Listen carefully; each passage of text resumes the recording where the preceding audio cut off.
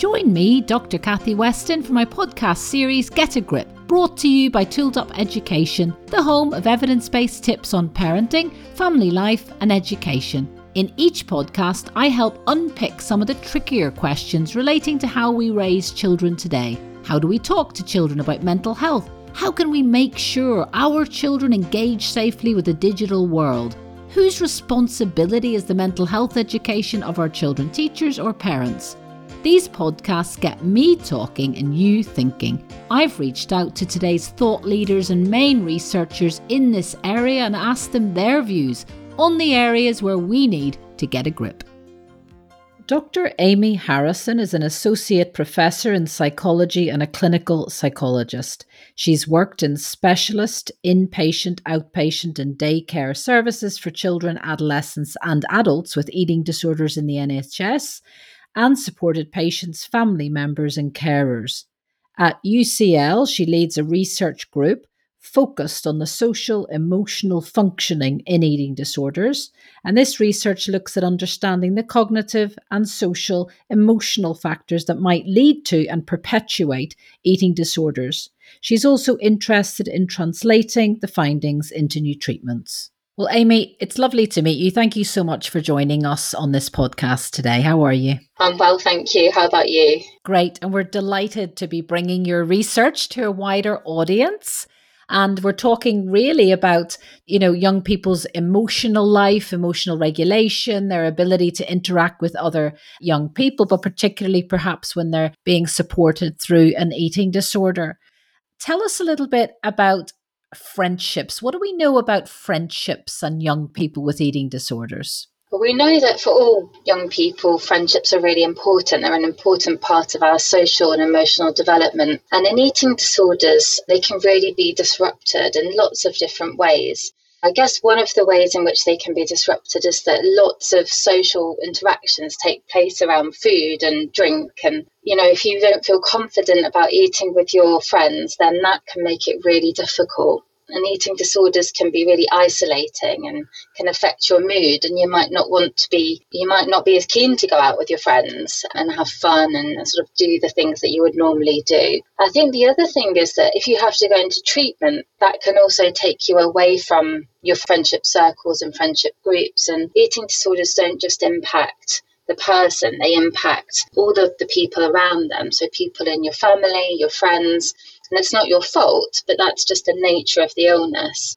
And so they can really cause ruptures and frictions between people and their friends, and people may not know what to say and may not know how to act, and that can cause difficulties. I think, generally the gist of the research is that where we've got eating disorders, people tend to report smaller friendship groups. So their sort of social circle, their social network narrows down, and it often gets smaller and smaller across the journey of the illness. And it makes so much sense when you say it, but I don't think it's an aspect of eating disorder support that people may actually think about.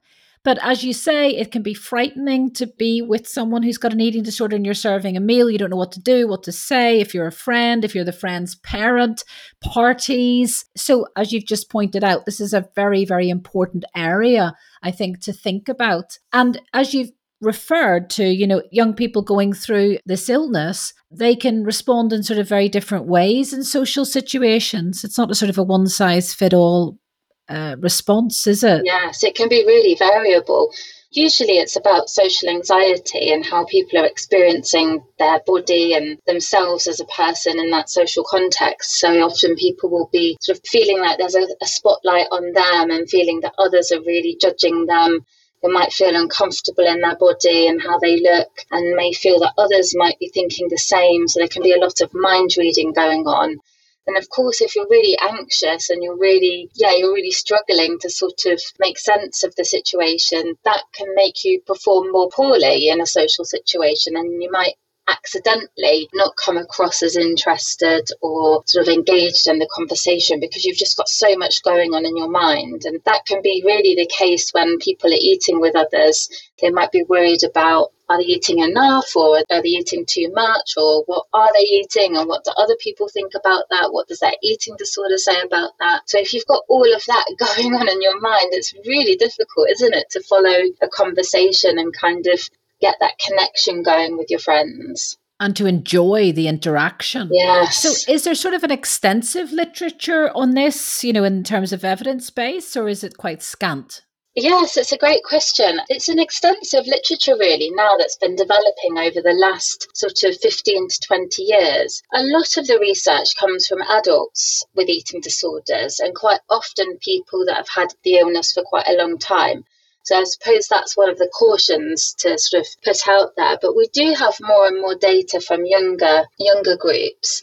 And I guess what we also have, which is very useful, is data on people who've recovered from an eating disorder. So we can look and see how that illness actually affects you going forwards, and do you recover some of these friendship groups and social skills perhaps that might be affected by the illness. And what sort of aspects of social emotional functioning are most impacted by an eating disorder? I mean, I know that you've done some fascinating work into the use of eye contact and body language in people with eating disorders. So tell us a little bit about that and what your findings sort of indicated. Yeah, so we conducted an experimental study where we actually videoed people interacting with others. And in one of the studies, we were interested in people's body language, so their non-verbal communication. So this might be things like gestures, kind of moving your hands along with your speech, leaning in towards the person to indicate that you're interested in them, the orientation of your body as it's sort of positioned towards the person or away. And what we found was that this was in adults with eating disorders and all types of eating disorder, people didn't use their hands as much to support their speech. And that might not sound problematic in itself, but others may detect that as being a bit different potentially. And it might potentially accidentally indicate to others that you're not kind of as involved in the interaction as the other person is. And that can be a bit of a signal to them to back off. Also, we found that people weren't really looking at the person as directly. And instead, they were sort of fiddling with touching parts of their body, or sort of fiddling with their fingers. I suppose that could be indicating that people were feeling a bit more socially anxious, and they weren't necessarily leaning in towards the person that they were having a conversation with. And these are all really important social cues that are very subtle, and nobody really teaches us how to do them. We just seem to learn through experience that these things work, and we often mirror the person that we're having a conversation with. And we saw that these things were happening less in people with eating disorders. The other thing that we found in this body of experimental work is that when we ask people to look at social stimuli, so for example, a static image of somebody, of a face depicting an emotion, or something a little bit more typical that we would see in our everyday lives, like a video of people having a conversation, and also to actually engage in a social interaction themselves with my research assistant. What we found was that people with eating disorders looked a lot less at the eyes of the people they were interacting with. And this was in all of those sort of types of stimuli. So in the static images, the video of the actors having a conversation, and when they were having a chat with somebody. And, when we have a social interaction, we don't sort of stare people in the eyes and kind of maintain eye contact 100% of the time. We kind of make some eye contact and we look away and then we look back. But we did find that people with eating disorders were looking away much more. They were using their eye gaze in a different way to people without eating disorders. And interestingly, in that study, we also had a group of people who'd recovered from an eating disorder. So they'd had that in the past. And they kind of had this intermediate profile. So they weren't quite the same as people who'd never had the illness, and they were using their eye contact a little bit more than people who were currently unwell. So that could indicate that having an eating disorder potentially gets you out of practice a bit, that the isolation stops you from being good at some of these really key social skills. And of course, there could be possible biological changes that happen if you give your brain intermittent access or not much access to food, to energy sources, potentially that changes the way we process information, and that might have a lasting effect potentially. We don't know what people were like before the illness, so that's a study that we need to do to follow people up and find out whether some of these differences are there before or not.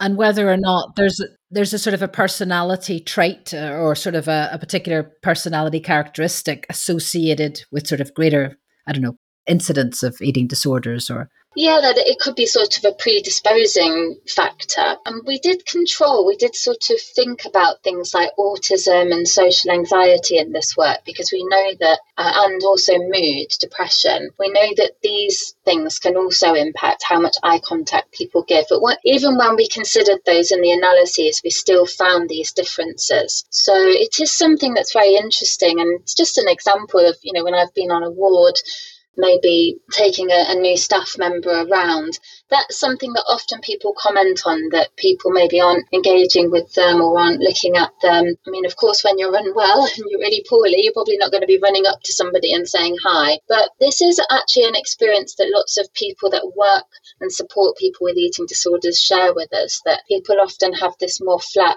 face. They might not give as much emotional expression and may not give as much eye contact. And the trouble with that is it can turn other people off, and it can make your friends potentially not want to hang out because they're not really sure. And reduce the social support that might be so important. That's it, yeah.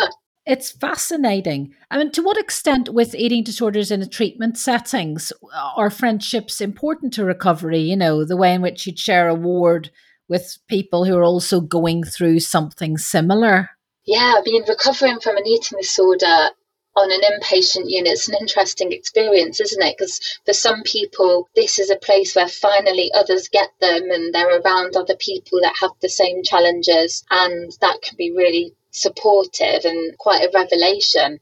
On the other hand, eating disorders love to compete and can really sort of get into these relationships that you might build with other people on the ward. So that can be a bit of a difficulty. And interestingly, I had one of my students did a really interesting study where she interviewed people on inpatient units in China. And that was actually one thing that they reported was that there was lots of competition and lots of calibration of behaviours. And if one person had to have an increase in their sort of energy requirements, everybody found that very funny and they weren't very kind about it because they knew it'd be really horrible for that person and really difficult. And we get lots of dynamics like that. I think the other thing is that sometimes inpatient units can be places of solitude, and they can be places where you can meet friends for life that really have gone on a journey with you. And, I certainly know of people that have been hospitalised many times and have developed friends through that experience, and they've been really supportive friends. So, yeah, I think that there are quite a few different ways it can pan out, actually. So something I'm quite interested in, if a teenager has a close friend at school, I think I've read in the general friendship literature that sometimes there can be a transferability in terms of things like depression. So you might have a dyad where the sort of, a little bit of a contagious effect, or they start reflecting one another. And I just wondered if there was anything that you were aware of about the close friendship, like how can someone be a fantastic close friend to someone going through an eating disorder? And is there a danger? Is there something parents need to be aware of a little bit of transferability? You can understand why, from a parent's perspective, it might be a bit frightening, even helping their child, being a good friend to a child going through such a difficult time. Yeah, I think, as humans, we're models for each other, aren't we? So we demonstrate behaviours, and then we're really good at mimicking and copying what other people do. I think that's a really interesting question in the context of eating disorders, because often when I've wanted to try and go into schools and collect data from students there and sort of research this area, that's something that teachers have said to me. We don't want you coming in talking about eating disorders because everyone will get eating disorders. I don't think it's contagious in that sense, but I suppose what it can do is make people feel more uncomfortable about their own body and how they eat eat. But that won't be the case for everyone. For many, not everyone gets eating disorders, even they were all exposed to environmental triggers like, particular images on social media and a sort of diet culture.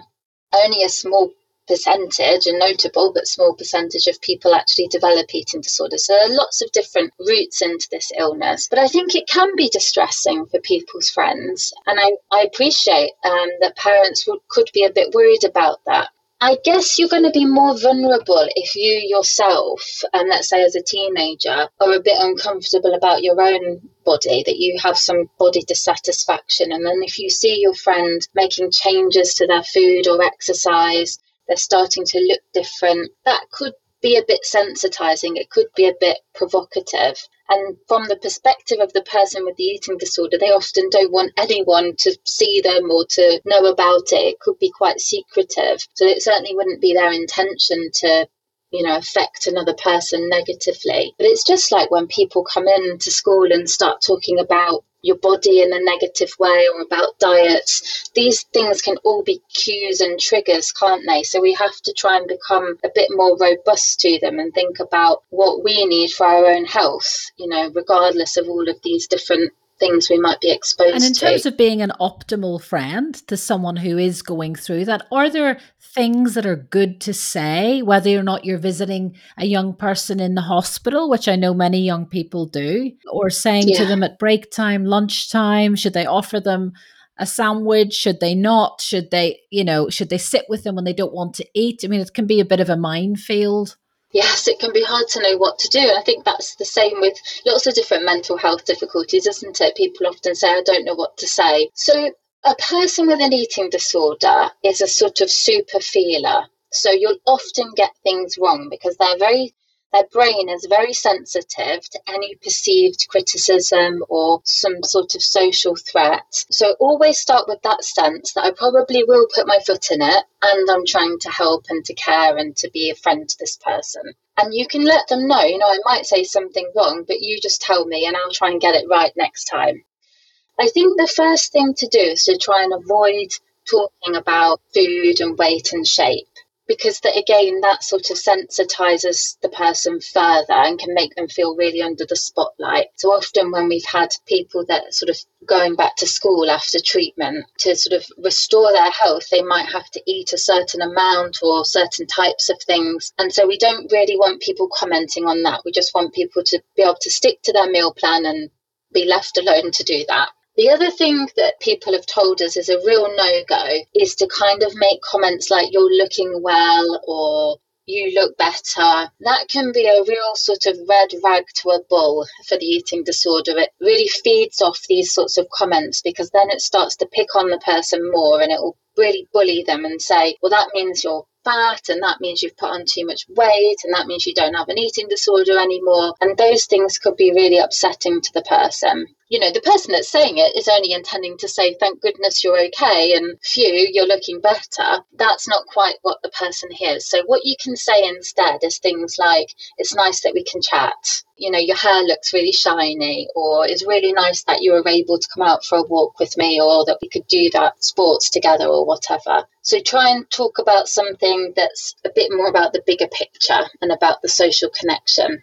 The other thing, I suppose, if you notice one of your friends is really struggling, it's okay to tell somebody. You can, if you're worried and you don't know about whether or not you should raise it with the person, you can always tell a parent or a teacher and discuss it with them, because sort of if you feel that person's at risk, I think it would be good to sort of act on that. It is good to act on it, and it's okay to overstep the mark. And you might have it wrong, but at least you tried to keep your friends safe. And is it a good idea in general to be as normal as possible and say, do you want to go to this party on Saturday night? Should they just sort of sustain that kind of normal teenage interaction? Yeah, because friends are a way out of the illness. Friends give you access to a bigger world, a bigger life. And then the eating disorder over time will often become not so necessary. So that is really, really kind and caring to do something like that. And you might want to say to the person, I can imagine that it might be quite daunting to go there, or that there'll be some tricky things about it. And you can always do a little plan with them beforehand. what would make it possible for you to go. It might be, that they're at a stage where they feel they could have something to eat with others, or they could bring their own food and eat it there, or they might want to come later after other people have eaten. If that's what works best for them, they might want some support afterwards from a family member, for example, when they get home. So there's lots of ways that you can get around any difficulties, and that's really good, isn't it, that somebody would then invite you and make you feel part of the tribe again, because eating disorders push you out, don't they? And we're a tribal species. We want to be part of the group. And what about things like getting dressed for a party, which could be so fun if you're a teenager and you get together and you're deciding what to wear? Again, are there any sort of delicate sensitivities around commenting on you look amazing, your figure looks great in that, that young people could be slightly more aware of? Yeah, that's a really good question. So I think generally steer clear of appearance-related comments that are about weight and shape. And that's actually something that we could all do, we could all take on, because then we just get into this kind of weight and shape being tied to how good you are as a person or how nice you are, etc. So yeah, you could comment more on the effort that the person's put in and say, gosh, you must have spent a long time on your hair. It looks great. Or like, I really like the creativity in your outfit. And then for the person with an eating disorder, you might want to plan your outfit beforehand and you can do that with the support of somebody if you like, so that when the kind of anxiety of the moment's rising and you're getting ready and you're about to go to that social event, which can be quite nerve-wracking, at least one thing's kind of sorted beforehand and you just need to stick to your plan, put on the thing that you want. And you can have plan Bs and plan Cs, because it might be that on the day you don't fancy your plan A and you want your plan B or your plan C. But the point is to try and get there and see if you can maybe enjoy yourself a little bit with your friends. In terms of sort of parent to parent, so you're inviting someone else's child to a party, to Sunday lunch, that they're going through that very difficult time. Again, is normalcy the way forward? Asking the parent how you can be most supportive, perhaps? Yeah, I think you just need to ask that question. Just ask an open question like, what are some of the things I can do to make this more enjoyable for them? What are some of the things you think I should be looking out for? I guess the thing about eating disorders is that they can present in very varied ways. So what might be an issue for one person might be pretty okay for another. So I think just kind of collaborating, I suppose, working together in that way and sort of thinking ahead can really help. I think just being mindful that it might be quite a stressful situation for everyone, and you could even just name that and say, it's the first time we've got together since you've been out of hospital, or, we know that you're having a difficult time. Let's think together about how we can make this work. Well, that's a lovely thing as well. I think schools could say to children who've come back from hospital, and which is a very scary time for staff because they want to make sure it goes as well as possible. So again, presumably there would be a triangle between the clinician, the school, the parents, and they would come together to manage that process. Yes, definitely. I mean, these transitions are so key. Transition out of hospital and back to school or to university, to the workplace. Transition maybe from one school to another, from one class to another. These are obviously quite anxiety-provoking situations that, have a lot of uncertainty around them. So working together like that, the triangle is a brilliant way of describing it, means that the person's going to feel more confident and is going to feel more, it's just going to hopefully feel more supported and more able to do it. So yes, you want to be having discussions like that, really working together, because eating disorders don't go away on their own. I think that's something that we know from lots of research and clinical experience. They do need this team approach, and different people taking the reins at different times, different people having different jobs in supporting. And yeah, that's really, really good point. Where's the person going to eat? Who's going to support them? Is there a contact in the school that they can go to if they're feeling like they're having a difficult day? Are there any kind of arrangements around, are they allowed to go in a bit late, or, is there a bit more flexibility around their attendance? These things can be really helpful to talk about beforehand. We know actually in terms of the personality traits that are associated with eating disorders that people will be having very high standards, be very perfectionist, really want to do well. So they might not be ready, that it could be challenging.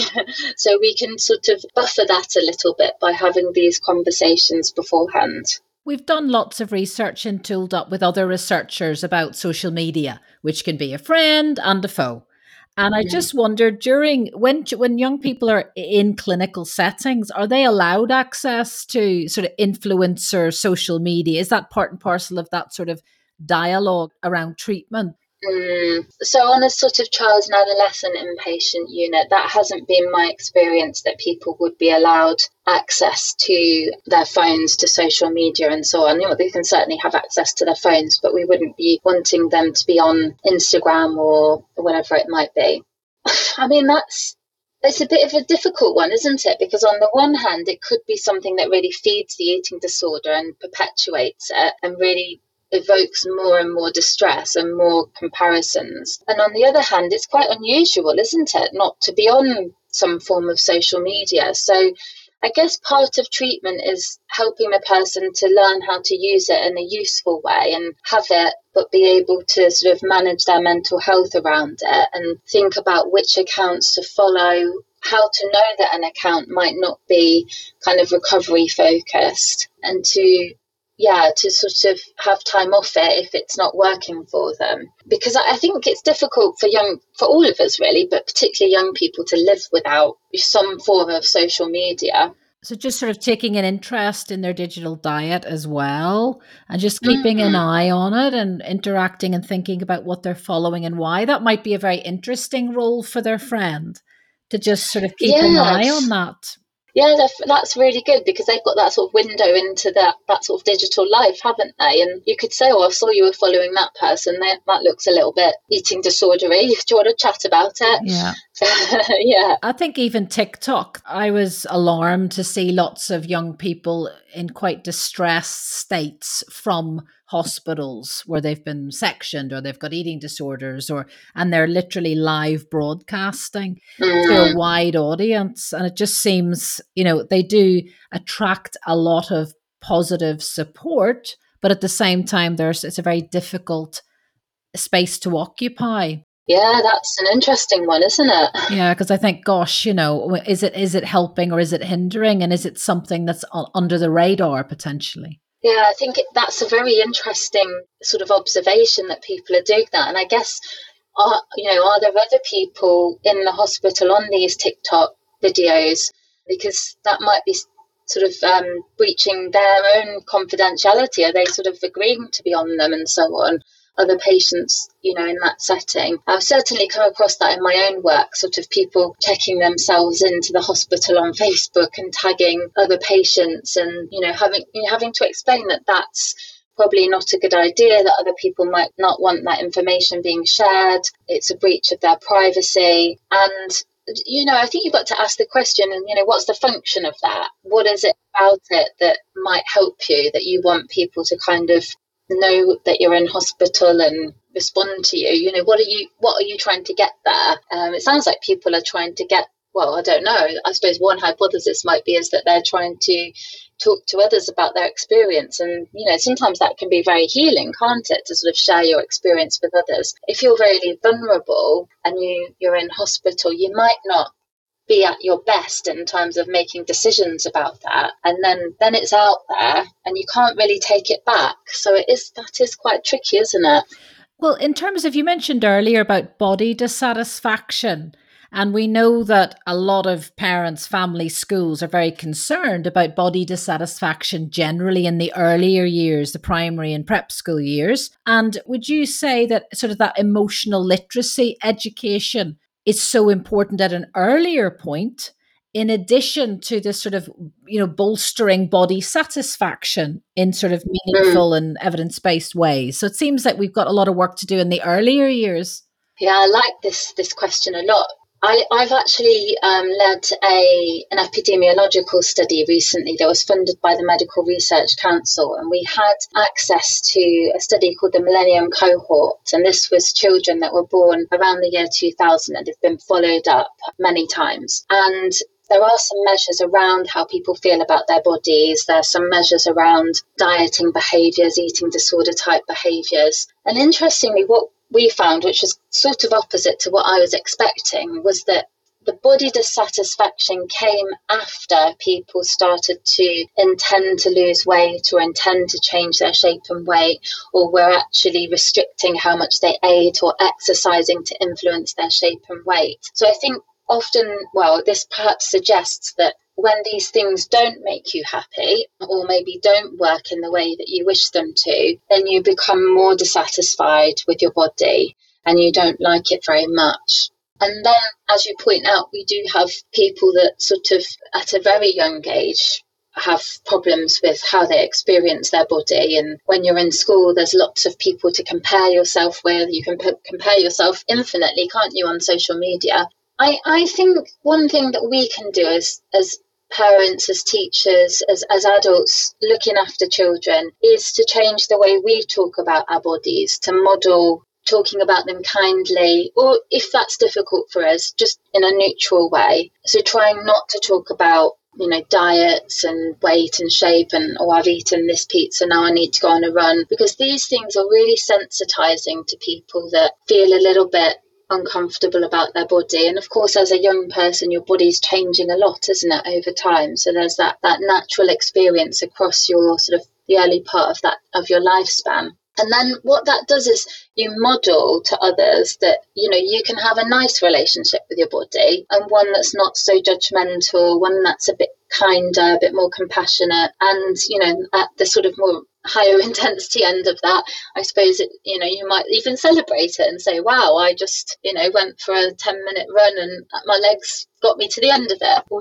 really impressed with my ability to concentrate for hours on end in my class. So I think we can really play an important role as adults in buffering some of these things and teaching different ways. Because the thing is, judging yourself negatively, I guess, is an advantageous behaviour to follow. It doesn't really work out very well in the long term. So we can model more advantageous ways of talking about the body and weight and shape and food. So sort of emphasizing body capability and body gratitude. Yeah. And looking in the mirror and saying something even reasonably positive. Is it, with the sort of spring and summer coming, you can imagine so many dialogues in front of that mirror. I need to lose a stone before Christmas, or get it bikini ready. All of that damaging narrative around what is expected of us. Yeah, I think it's not our fault as adults, because we've been exposed to these messages, haven't we? So it's not blaming people and saying, you're doing it wrong. We've only internalized what we've been told over the years, that that's bad and this is bad and you've got to look this way or whatever. Yeah, so our job is to try and be mindful of that. And then when we speak about, we don't have to speak about it in a positive way as such. If it, just being neutral can be good enough, but speaking about our body kindly is a really good a good way to reduce the body dissatisfaction, because an amount of body dissatisfaction is not kind of pathological in itself. You might be interested in getting fitter, or in, I don't know, being taller or whatever, or shorter even. And, then it's how we relate to that. If it really feeds into our self-esteem and our self-evaluation, and if we don't achieve that, there's something fundamentally wrong with us. That's where it goes. It's not good. And presumably, because people always ask about boys, sort of differentiated, experiences of eating disorders, just briefly knowing what you've seen and experienced in a clinical setting, are there any particular sort of differences that you want to draw people's attention to in terms of even spotting eating disorders in young people? Yeah. I mean, eating disorders affect people of all ages, all genders, all socio-demographic backgrounds. And yes, it's definitely an area of research that's increasing.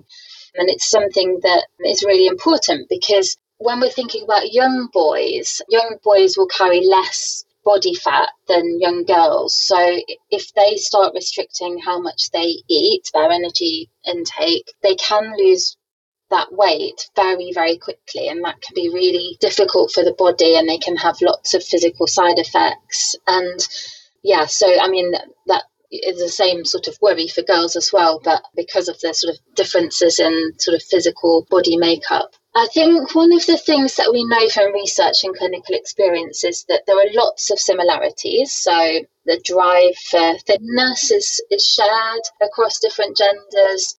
Often, difficulties around regulating your nutritional intake.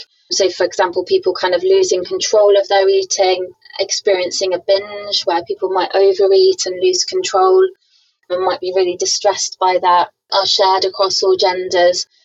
But there is something that we see that more commonly in males, and that's a kind of drive for muscularity. So in my clinical practice, we've seen that more in boys, and that is something that is spoken about in the literature, that people want their body to look very muscular or sort of very pumped up and very strong.